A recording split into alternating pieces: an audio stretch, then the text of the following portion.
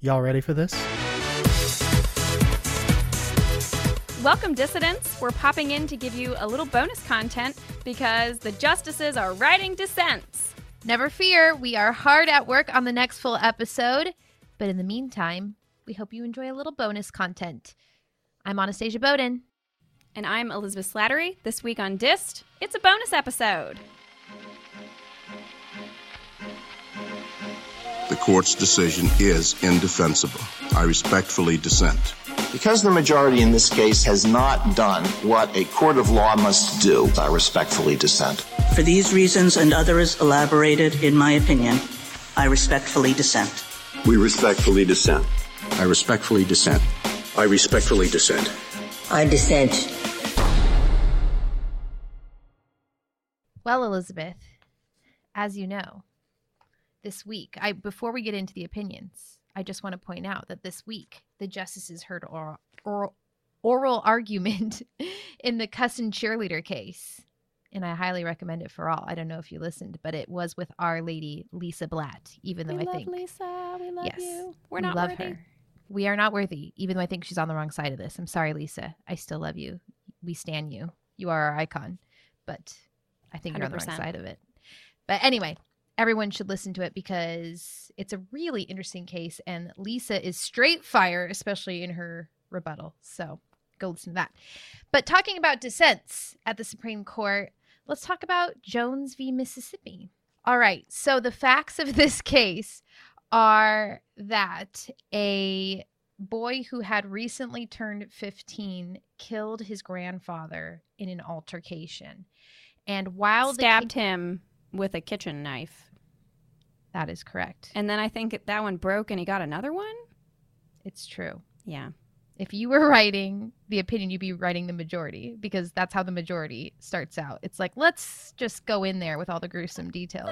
We just need to have all the facts out there. The dissent, like me, is like, let's focus on the legal issues and just gloss over some of that nasty knife part. But anyway, so he did. He murdered his grandfather. Because they got in a fight because he had a girl in his bedroom and the grandfather didn't like that, I guess. Right. Anyway, continue. Let's get to the law. Let's do the law stuff.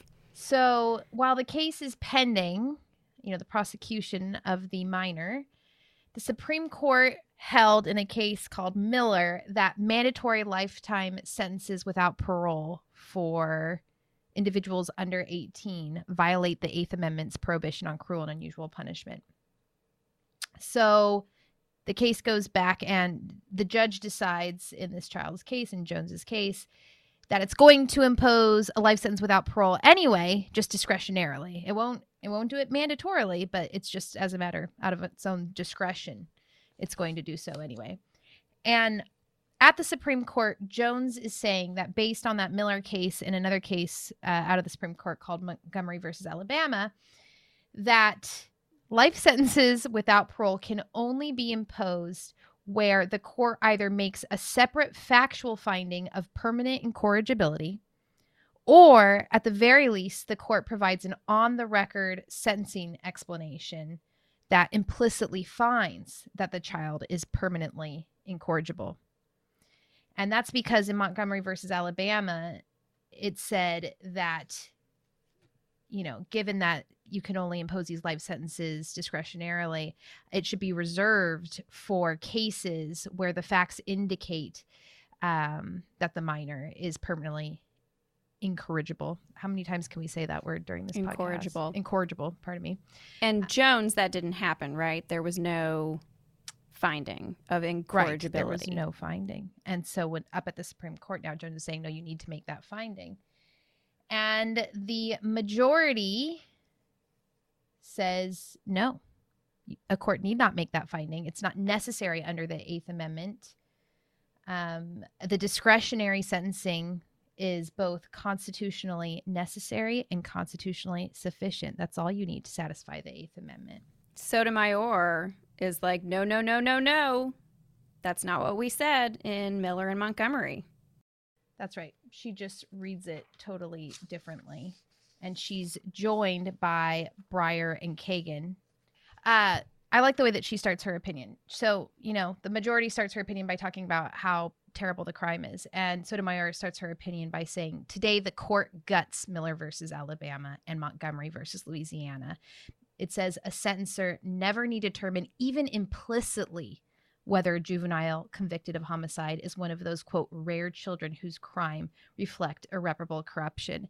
And she said that is necessary. That finding is necessary because we all know that kids are less mature. They're more susceptible to societal pressure and what have you, and that this is a really important backstop on sentencing children, essentially, who should have a shot outside of jail even when they commit rather heinous crimes.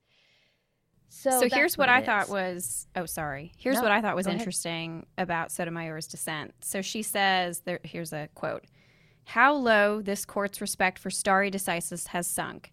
Now it seems the court is willing to overrule precedent without even acknowledging it is doing so, much less providing any special justification." So Justice Sotomayor is joining Justice Kagan's crusade for stare decisis. Leave no precedent behind. Save them all. What's funny about that is Justice Thomas in his concurrence kind of says the exact opposite, right? He says rather the majority strains to read Montgomery as not requiring a factual finding of permanent incorrigibility. But instead, they should just acknowledge that that's what it did and it is wrong. And they should abandon that case instead of straining to save it. So he's demonstrating his usual, he has no reticence about abandoning stare decisis and doing what's right. Yeah, so he just concurred in the judgment because he is not having Miller and Montgomery. I saw this interesting article by friend of the pod, Josh Blackman. He had an interesting perspective on a passage from Sotomayor's dissent. So she says at one point, "Sentencers should hold this court to its word. Miller and Montgomery are still good law. Sentencers are thus bound to continue applying those decisions faithfully and use their discretion to separate those juveniles who may be sentenced to life without parole from those who may not." And so Josh says Sotomayor is basically telling lower court judges to ignore the Jones ruling. And if that happens, he says the court can just use its shadow docket to summarily reverse and not have to hear another one of these cases unless it presents a new issue. So that was kind of interesting. One other sort of outside commentary I saw, another friend of the pod, Ed Whalen, he pointed out that the majority in Jones vindicated the very last opinion that Justice Scalia wrote before his death, which was a dissent in Montgomery v. Alabama. Okay, next up, Texas versus California. And no, it's not that one. It's not the Affordable Care Act. This was a case, a motion Texas brought to the court to file a bill of complaint against California over California's ban on state-funded travel to Texas and other states that have laws that California says are discriminatory against LGBT individuals.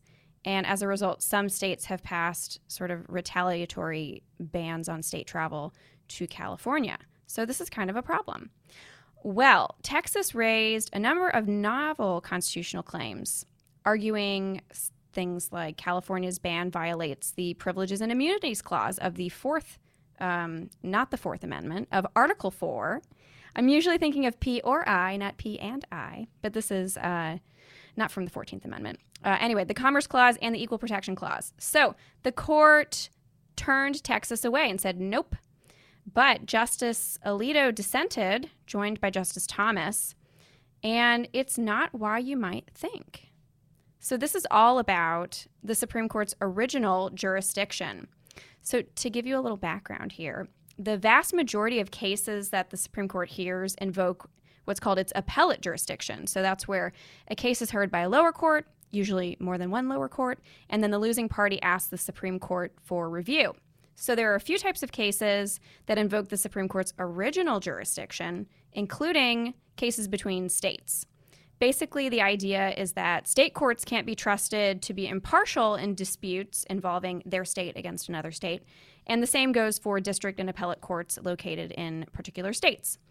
So the Constitution says that the Supreme Court shall have original jurisdiction in cases involving states, and then federal law, the Judiciary Act of 1789, to be specific, says the Supreme Court shall have not just original, but exclusive jurisdiction over controversies between two or more states. So it's SCOTUS or bust for the states. But since 1976, the Supreme Court has decided that when the Constitution and the Judiciary Act say shall, they actually mean may. And going back to a case called Arizona v. New Mexico, the court turned away an original action, pointing to its increasing duties with its appellate docket as justification. So Justices Thomas and Alito are not having that, and they've protested a number of times when the court has done this. Let me hit you with some facts. Hit him. Longtime SCOTUS watcher Marcia Coyle broke this down in a piece for the National Constitution Center. So she points out that from 1789 to 1959, the court issued written opinions in just 123 original actions, which is like the equivalent of 2 years' worth of cases from the court's appellate docket. So not that many cases over that large period of time.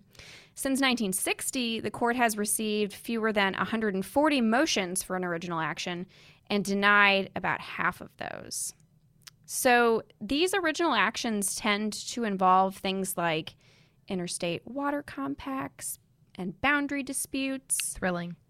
And they can drag on for years. In fact, the court issued an opinion last December in an original action that was filed in 1974, if you can believe it. The wheels of justice are slow. Yeah. So notably, if all of this sounds vaguely familiar, Texas tried to challenge the presidential election last year by filing an original action against Pennsylvania, Georgia, Wisconsin, and Michigan to require those states to appoint new electors. The court was not having that and denied Texas's motion to file that bill of complaint. Alito dissented, joined by Thomas, explaining that the court just doesn't have discretion to deny these filings. But to be clear, he said that he would not have granted the relief that Texas was seeking, like forcing these states to appoint new electors. So I think this is an example of the justices tend to develop sort of pet causes, like Justice Kagan in stare decisis. She's the biggest cheerleader for stare decisis. And this is definitely Alito and Thomas's pet project. Alito has said in another one of these dissents that the court is basically leaving states in the lurch without any judicial forum. But with only 2 justices interested in this, I'm not expecting to see any major change. That's a mouthful.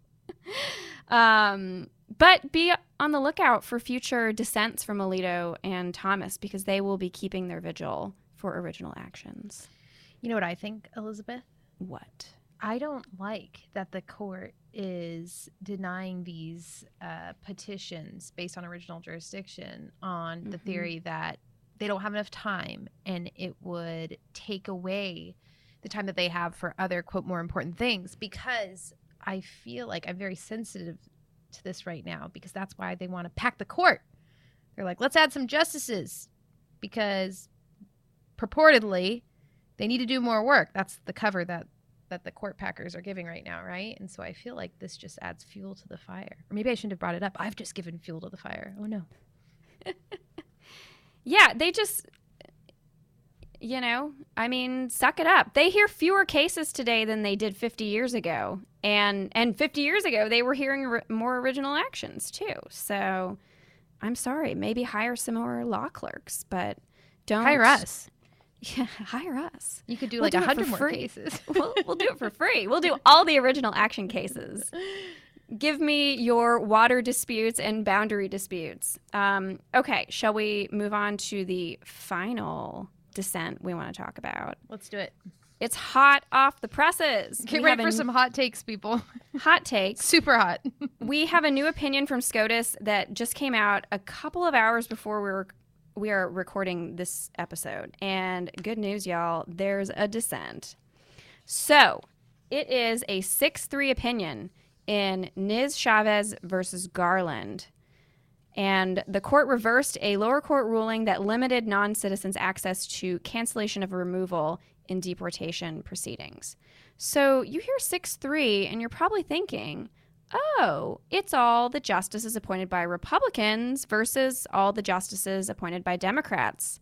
But no, it's not. You would be Check wrong. out this lineup. Gorsuch for the majority, plus Thomas, Breyer, Sotomayor, Kagan, and Barrett.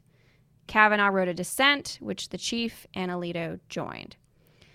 Okay, so I'll just do a quick summary, and then we'll get hot takes. I don't have that many hot takes on this. Okay, so here's what this is all about.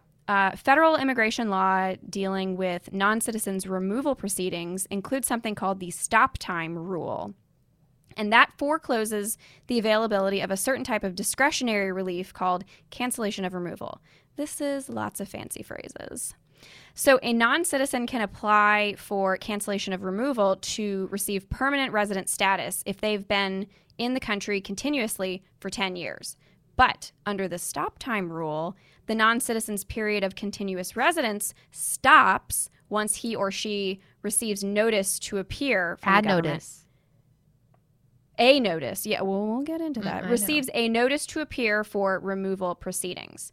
So this is the third time in like 3 years that the court has had a case dealing with the stop time rule. And so Nis Chavez is a non-citizen, the non-citizen that brought this case, received 2 documents from the government.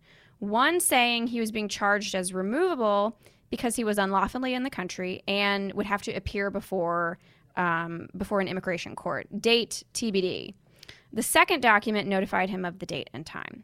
So I'm cribbing this from SCOTUS blog, but basically Gorsuch adopts a rigid interpretation of the federal law that requires the government to serve a single document with the information such as date and time of the hearing in order to trigger the stop time rule. So the statute says, quote, a notice to appear. And Gorsuch reads that to mean a single document. But Kavanaugh dissents and is like, nope, that's not right. That may be the literal meaning of a notice, but the plain meaning of a notice is actually the phrase written notice. A notice equals written notice, which does not have to be a single document. And here's my hot take. I don't think this is a hot take. It's a lukewarm take. This is classic Gorsuch versus Kavanaugh, literal textualist versus plain meaning textualist. And I kind of love it when we see these internecine disputes among textualists. I think it's really fascinating and really deflates the argument that the justices just vote based on, you know, their policy preferences and the party that they were, you know, appointed by. Do you have any lukewarm or hot takes? Yeah, it's only hot because it's recent. It's not hot because it's interesting, I guess. But yeah, I have to agree with that this whole case, I think, sort of destroys some of the preconceptions, the public's misconceptions about the Supreme Court. For example, that everything comes down to partisan politics, because clearly it does not. And secondly, that textualists are a monolith who all think the same way and only think that way because they care about the outcome of the case and that it fits with their policy preferences. And here we see this disagreement that we have seen before between Gorsuch and Kavanaugh, and I think which we'll continue to see. And I love this line from Kavanaugh. I mean, I don't have strong feelings about this case. I mean, in terms of interpretation, I probably agree with the majority, and I'm comfortable with the outcome. But I just love this line from Kavanaugh in the dissent, which says, in ordinary speech, a, as in a notice, a is not a one-size-fits-all word. I'm like, okay, that's creative. So yeah, I agree with you. My hot take is that I agree with you. Well, as Justice Elena Kagan likes to say, we are all textualists now. Sure are. Are you all ready for another edition of Name That Dissent?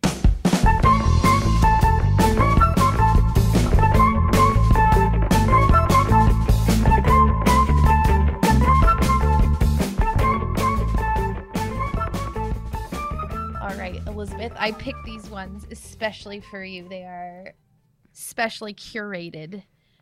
So let's see how it goes. Ooh, boy. Bring it on. Okay, starting out. I actually switched the order of this quote, but you'll see why. It's because I didn't want to just say the thing. Let's just get to it. Okay.